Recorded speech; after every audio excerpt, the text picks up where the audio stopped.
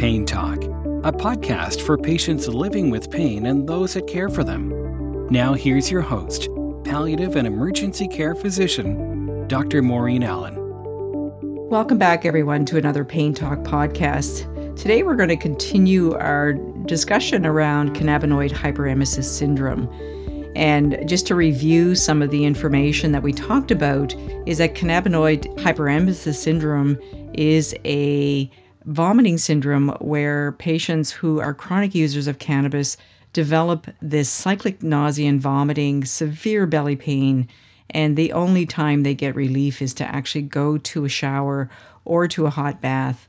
A number of reasons why that's happening. There's a number of theories about how the cannabis is contributing to this very complicated syndrome. One of the theories suggests that it could be related to that higher dose of THC that we're starting to see, as well as the stimulation of these receptors called vanilloid receptors that are in the hypothalamus. And the interesting thing about these receptors is THC does bind to these receptors, but in low dose THC, often this helps with nausea. That's why we can use this. We can use cannabis sometimes to help manage chemo-induced nausea and vomiting in our cancer patients. But if you're using very high doses of THC, it seems to do the opposite effect, which is that paradoxical response, meaning it contributes to the vomiting and to the abdominal pain and the belly pain. And I'll just remind you of the case that we talked about a few weeks ago, and that was Jake. And just to reinforce, the nature of the vomiting is very unique in these patients. So Jake was a 28-year-old male with blood-curdling Monty Python-style vomiting, and this was coming from his toes. And it is quite striking when you have someone in the department that is vomiting with this syndrome. It's just, they look miserable, and they are miserable. So they really need to have some kind of a immediate relief of this vomiting. So it's really, really important. And they will often give you that story where the only relief they get is to get into a hot shower. So this podcast, we're going to talk a little bit about the triggers that can happen with vomiting that are not specific to the cannabinoid hyperemesis syndrome, but just to kind of bring in the complexity around the medications that we can use. What makes cannabinoid hyperemesis syndrome unique is that often we can use pharmacotherapy that works in the higher centers in the brain. So what we want is something that's going to help to dampen down the 5-HT3 receptor, these other receptors that we call the D2 receptors. These tend to be receptors that tend to work more in the brain area. And when we're looking at pharmacotherapy that's associated with that, they're usually the dopamine antagonists. So things like metoclopramide, domperidone, haloperidol. Now, in my experience with patients with cannabinoid hyperemesis syndrome, often the metoclopramide doesn't work as well, but the haloperidol seems to be quite effective. And there's been a number of studies there as well. Other areas that can trigger the vomiting. So these trigger centers that are really brought on by these noxious stimuluses. So within the central nervous system we're talking about, so that's the higher centers. Then you get the cerebellum, which is really that inner ear motion, so that vestibular piece. And then we can look at the chemoreceptor trigger zone. So that's that blood-brain barrier that we see with chemotherapy. So typically when we're trying to target these areas, and there is some theory that cannabinoid hyperemesis syndrome is very similar to the trigger that we see with the chemoreceptor trigger zone. So often the therapies that we're using in that area, as well as the higher centers, can help these patients. All of that information from the central nervous system feeds into the vomiting center, which is in the medulla and the hypothalamus. So, and that's what elicits the vomiting. We can also have a trigger of a noxious stimulus from the gut or the heart. So the vagal nerve is one stimulation that can sometimes be triggered by pain. We can also see that around the dysmotility that we often see related to some medications like opiates. The way we manage it in the gut is going to be very different than how we manage it in the brain. So it is important to ask ourselves, where is the stimulus coming from? And we know that with the cannabinoid hyperemesis syndrome, it seems to be more central. So it's in around that D2 receptor as well as the area in around the M1 receptor. Any kind of medications that we can use to work in those areas is going to make a difference. So these patients tend to use very atypical types of antiemetics. So when we think about Gravol, for instance, that would probably be one of our most standard antiemetics that we use in the emergency room. And so that would be more in the anticholinergic piece. People with cannabinoid hyperemesis syndrome do not respond well to the anticholinergic medications. They tend to look at those dopamine antagonists a little bit more, as well as the cannabinoid receptor, CB1 receptor. Now, I haven't tried Nabilon in these patients, which is obviously a synthetic cannabinoid, mostly because they're vomiting when they came in. It's very difficult to get these medications into patients, but whether or not it could be a strategy for patients, it's hard to say, to manage if they choose to continue to use cannabis. I haven't seen any literature around that, but it would be interesting if anyone out there has read any literature around the use of Nabilon for cannabinoid hyperemesis syndrome. So we talked last time about how this cannabinoid hyperemesis syndrome is diagnosed. And so there are essential features and there are major and supportive features. So typically the essential features are that they have to use cannabis long term. So they get these major features around the cyclic episodes of nausea and vomiting, the symptoms decrease after the cannabis cessation or dropping the cannabis. They get that relief with the showers. This abdominal pain is quite striking. Other supportive features to the diagnosis include male dominance, usually under the age of 40 or 50, we talked about before, and all the investigations have been essentially negative, and weight loss was not a prominent feature of these patients. This cyclic vomiting syndrome gets brought up a lot and sort of seems to overlap the cannabinoid hyperemesis syndrome. And this is very similar where patients are getting recurrent severe vomiting with abdominal pain, and they can have this headache. So we often talk about the abdominal pain being almost like a migraine-like as well, but these patients often get migraines with the cyclic vomiting syndrome. So we often think about it as a brain-gut disorder, and it's been around for more than 100 years. We still don't know what causes that particular syndrome, but some of the differences between the cyclic vomiting syndrome and cannabinoid hyperemesis syndrome is the pathological use of hot showers or baths for the cannabinoid hyperemesis. And usually patients will have vomiting-free intervals. Almost always these patients have cannabinoid use.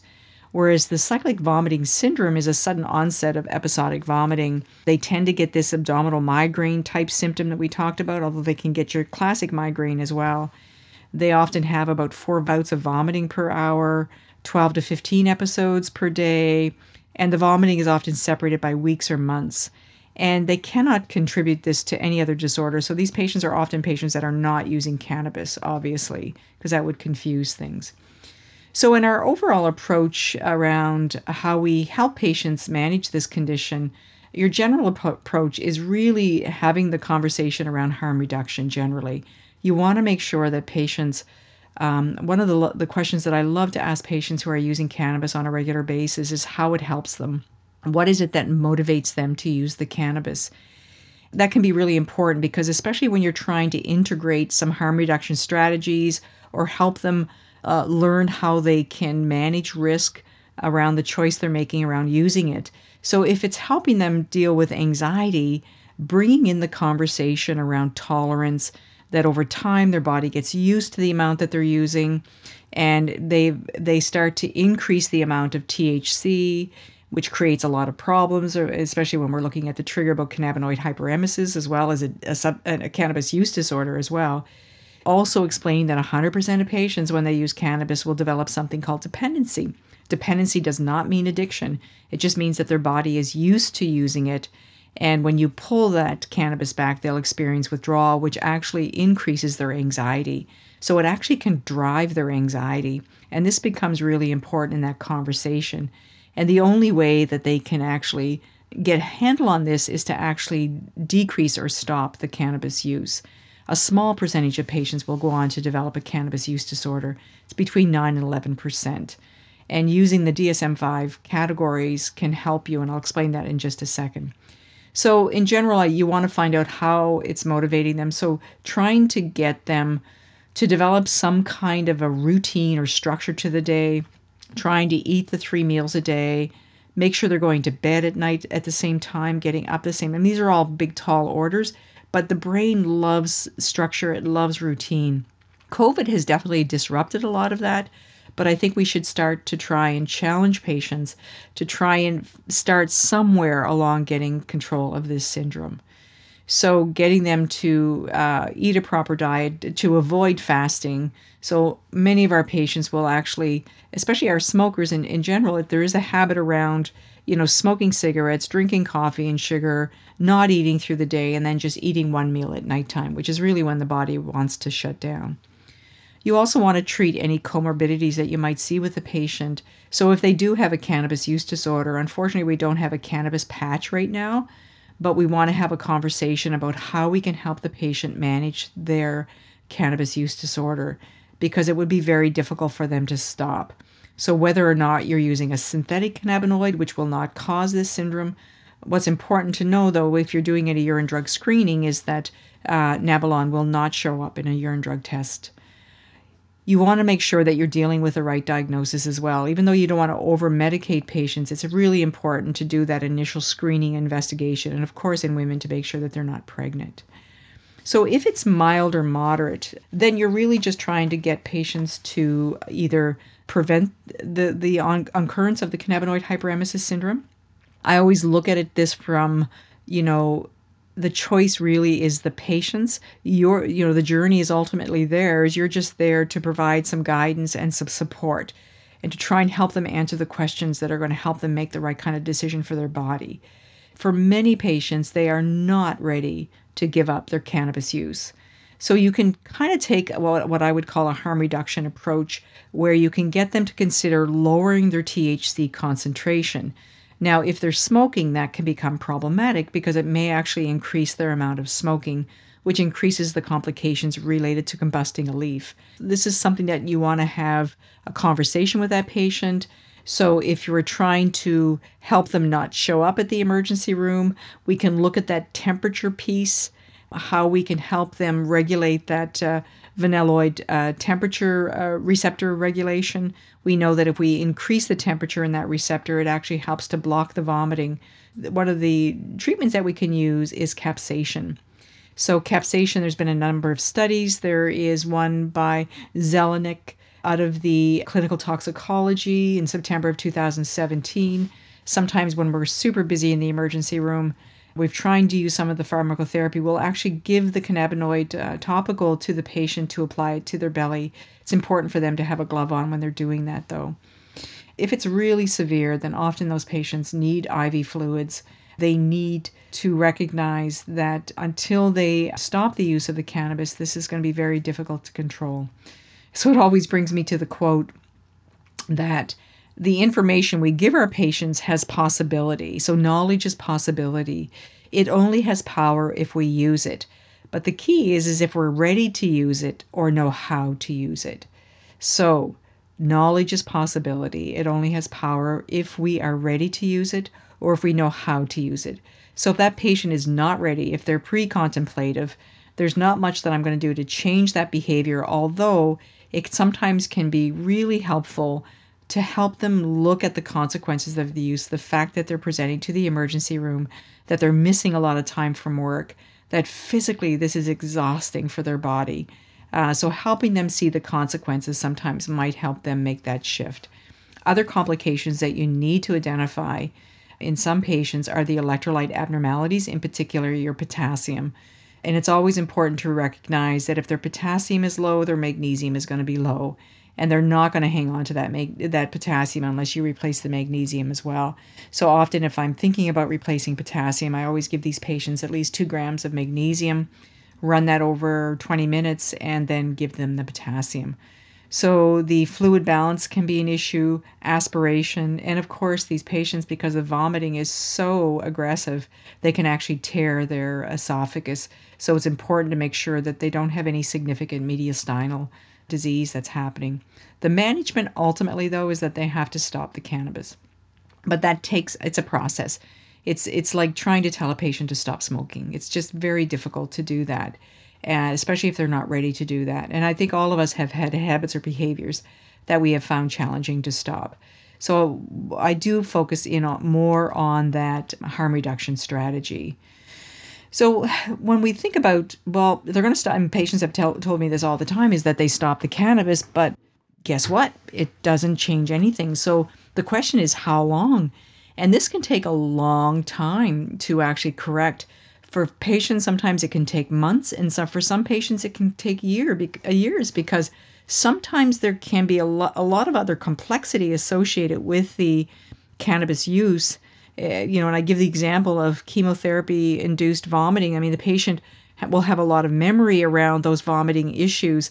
So even if they're around people who are smoking cannabis, they can actually vomit just from the learned behavior when they had those severe vomiting issues, just like chemo-induced nausea and vomiting. So there is a memory component there as well. And like we talked about earlier, is that if they do have a cannabis use disorder, they really need to be able to get some help. So stopping cannabis use can be very, very difficult. Only 8% who try actually succeed, and that's very similar to other types of substance use disorder. We now have, different groups of support systems that can help people stop. And I'm pretty sure that we'll probably see a Cannabis Anonymous, as we do with Alcohol Anonymous, Narcotic Anonymous, all these different groups that actually support individuals who have different types of substance use disorder. So cannabis is the third ranking substance next to alcohol and opioids for prevalence for people seeking treatment. So we know that that is coming and increasing as well. So if we look at the diagnosis of cannabis use disorder using DSM-5, there is 4 different groups of criteria. One is the impaired control. The second is social impairment. That means they're not getting to work, they're missing school, they're not connected to people and things. They're giving up all kinds of social activities and occupation or recreational activities that used to bring them joy. They're using these substances in very risky ways. So using it in a way that they're mixing things in it, using it in hazardous situations while they're driving, despite consequences. So they may be getting in trouble with the law, but they continue to still use. The pharmacological indicators include tolerance and withdrawal. So that would be a given with chronic users. So the number of criteria in each of those 4 groups determine the severity of the substance use disorder or the cannabis use disorder. So usually someone with a mild disorder will have, of those 11 points, between 2 or 3, moderate 4 or 5, and severe has more than 6. So you can see how it would be very easy. So someone who with impaired control, who's using more than they intended, not able to stop, looking for the cannabis, so spending a lot of time trying to get the cannabis, especially the type that they want, and they have intense cravings. So there's 4 right away with the impaired control. The social impairment is failure to fulfill major obligations, continued use despite social or interpersonal problems, as we mentioned, and giving up those activities. And we talked about the risk. So it wouldn't take much for many of the patients that we're seeing in our emergency room. But the decision to stop is going to be up to them. What you're trying to do is to help promote a safe way of using the substance, as well as helping them make the decision that maybe this is not giving them the kind of thing that they need, that they don't need the cannabis in their life in order to have purpose, connection, or to manage their anxiety. So that harm reduction approach, however, is where we tend to focus in. So lowering that THC, trying a different strain, or even a different delivery system. So these are all things that they can try and do. So when you look at the literature around the management, we talked about different antiemetics, but there are other therapies that you can consider as well. So it's important to recognize that they don't respond to the normal mainstay antiemetic therapy. So there are many suggestions, but the evidence is terrible. So when you look at short-term benzo use, almost immediately that makes me a little bit nervous, but using it in the emergency department may help just to kind of break the cycle. Some patients are just so miserable, and there is a lot of distress around this vomiting. It is very distressful even to see for these patients. But you need to have that conversation with the patient, especially if they've ever struggled with a substance use disorder in the past. There is some evidence around the long-term use of tricyclic antidepressants, as well as gabapentin and the antipsychotics that we talked about, so haloperidol, as well as the topicals. The most beneficial antiemetics have been we talked about this, is the D2 and D3 antagonists. So this would be the haloperidol, those particular types of medications, as well as the 5-HT antagonists that specify the gut. So you can try metoclopramide. It can be sometimes helpful. The Zofran can also be helpful. Generally, it's very difficult for these patients to find the right combination. The most success that I've had has actually been haloperidol, usually in a very large dose of 5 milligrams intravenously. But it's important to think of the non-pharmacological, so the pharmacological therapies versus the non-pharmacological therapies. So heat therapy we talked about, the topical agents, as well as the hot water. So the heat therapy has been kind of interesting, actually, and it was picked out from an internet survey that was done in 2014. And that's how this syndrome actually started to kind of come to the mainstream and how patients were managing it. 67% of patients who actually did this survey showed relief with the hot water and the bath. They also noted that there was other high comorbidity in those patients that were really suffering with this condition, including migraines, bipolar disorder, anxiety, and depression. This has been something that was discovered in an internet survey, so it hasn't really been studied extensively, which is kind of interesting.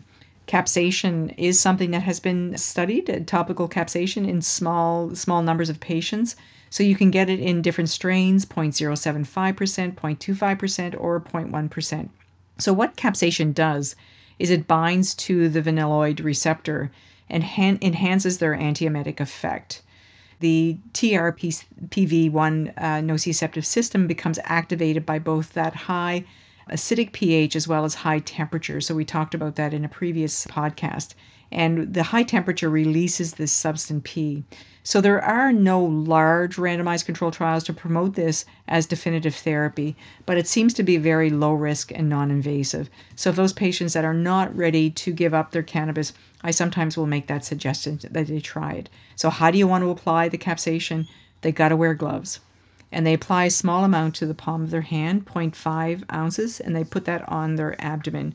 It takes about 20 to 30 minutes to reach their peak effect, and it lasts about 3 hours. If it fails, they can reapply it. So that gives you a little bit of information about that. Okay, so I think we're going to stop there. Hopefully you found this interesting and informative. I think the important thing is having that high index of suspicion that this is out there. It's important to approach this in a non-judgmental way. Many people are making a decision to use cannabis on a regular basis, and there is that temptation to push that THC concentration, which unfortunately creates a lot of complications for patients. We will put the literature on the website so that you can look at these papers. It is quite interesting to talk about this syndrome, and hopefully you enjoyed the talk today. So we'll stop for now and pick it up in a couple of weeks, hopefully with another interesting topic. Thank you for joining us for this edition of Pain Talk. To learn more about our podcast and to find links mentioned in today's show, please visit our website at paintalk.ca.